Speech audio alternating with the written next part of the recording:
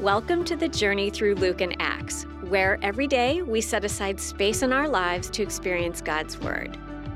Each reading will help you understand the context and meaning of this first century text and reveal how it can shape our lives today.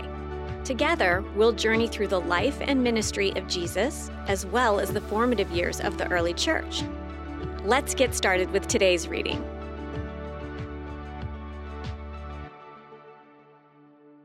Day 7.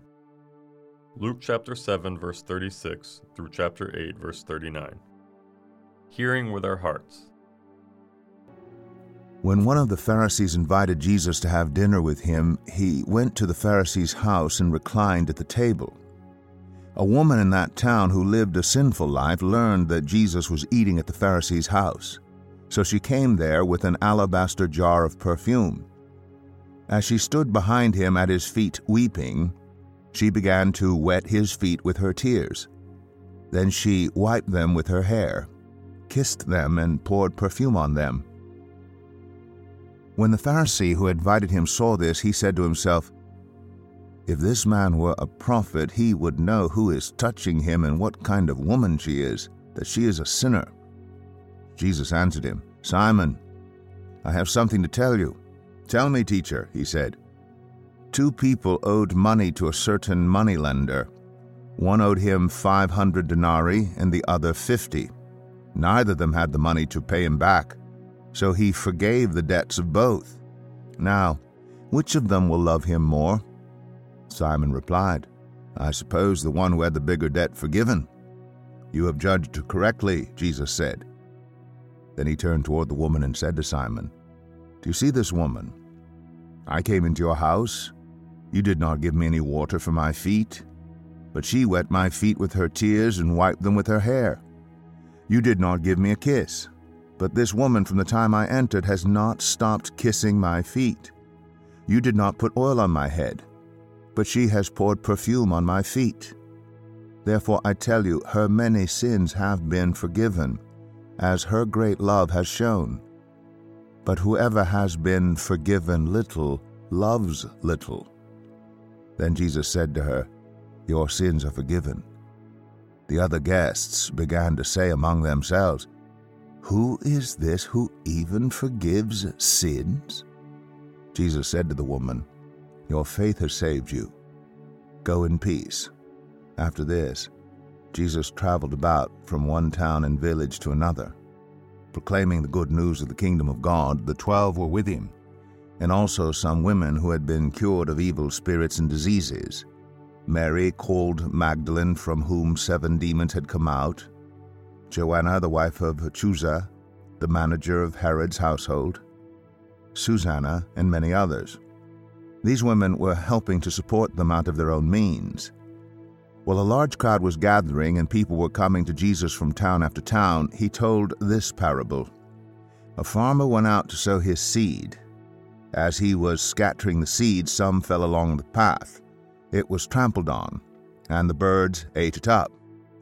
Some fell on rocky ground, and when it came up, the plants withered because they had no moisture.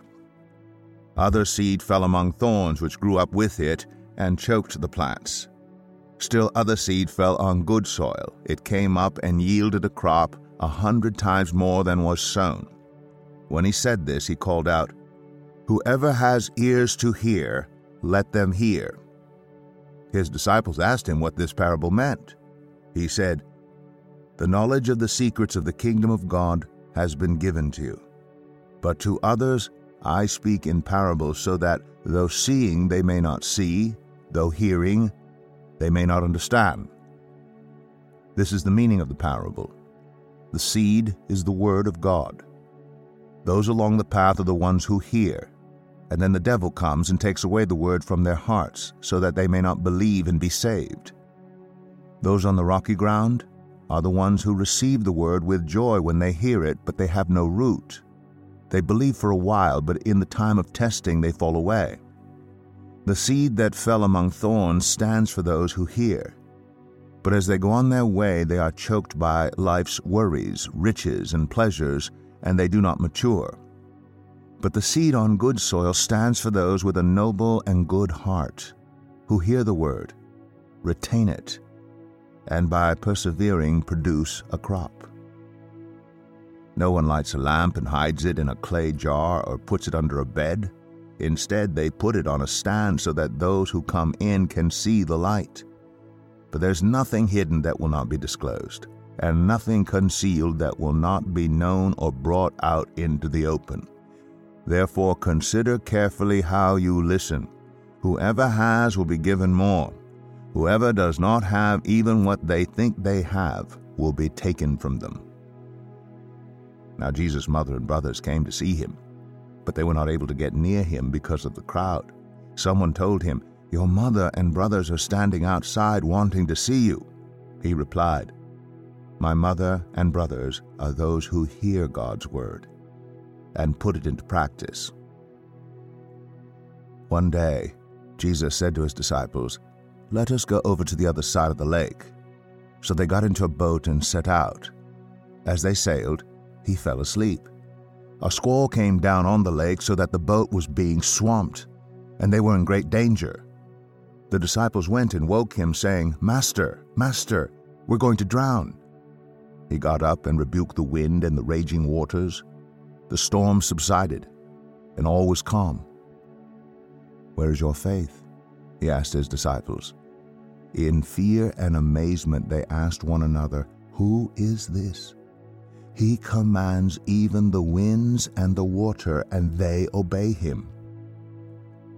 They sailed to the region of the Gerasenes, which is across the lake from Galilee. When Jesus stepped ashore, he was met by a demon-possessed man from the town. For a long time this man had not worn clothes or lived in a house, but had lived in the tombs.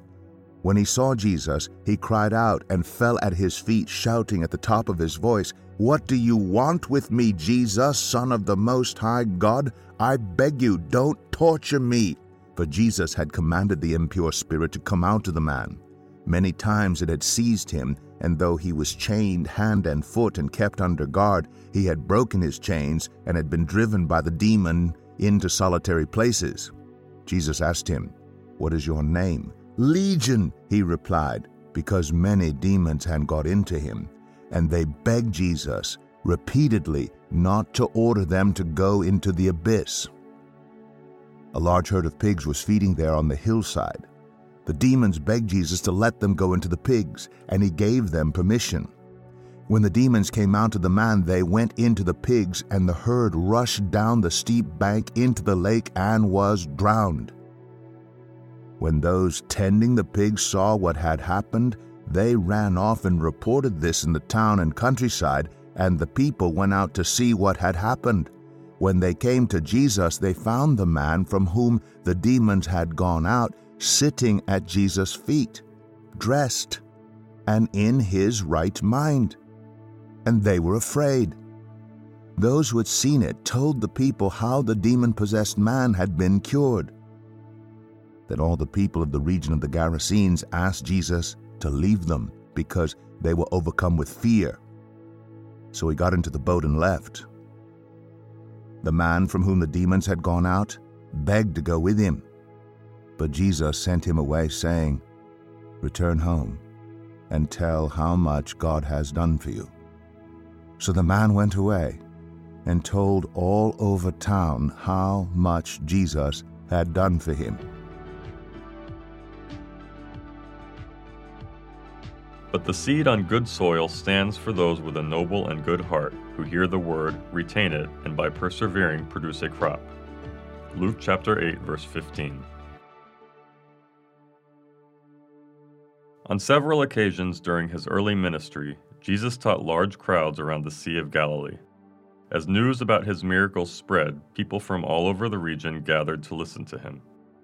Sometimes the crowds gathering around him would reach into the thousands, as indicated by his miraculous feedings of 4,000 to 5,000. This all raises an interesting question.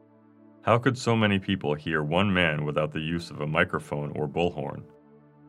Studies performed around the Sea of Galilee have shown that there are a number of natural amphitheaters along the shoreline of the lake. From strategic locations along the shore, or even from a boat, one man's voice could easily carry far up a shoreline hillside to address a large crowd like those Jesus was addressing.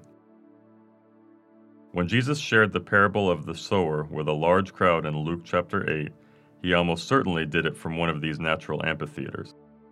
Mark's record of the story in Mark chapter 4 adds that he addressed the crowd from a boat, presumably at the base of one of these amphitheaters. This context helps us appreciate the parable's emphasis on hearing.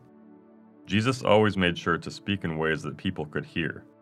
The question for us is whether our hearts are tuned in enough to listen and respond to what he has to say. Reflection questions. In Luke chapter 7, verses 36 through 50, the sinful woman showed deep repentance through her actions and tears. Jesus used this as a way to draw the contrast between the Pharisee and the woman's repentant heart. What do you think the woman's actions show about her faith? When you approach God, do you lean more towards being a Pharisee or a repentant sinner? Jesus begins to use parables more and more in his ministry after Luke chapter 8. Even his own disciples sometimes find the parables confusing and ask Jesus what they mean. Read Luke chapter 8, verses 9 through 10. What do you think this passage means? Jesus references Isaiah chapter 6, verse 9 in verse 10. Why do you think Jesus would want to use a parable to reveal the truths about God's kingdom to some, but conceal the meaning from others? Thank you for joining us today for the journey through Luke and Acts. Be sure to share your journey experience on social media with the hashtag WillowJourney. If you have questions or want to visit a Willow Creek location on a weekend, check out willowcreek.org.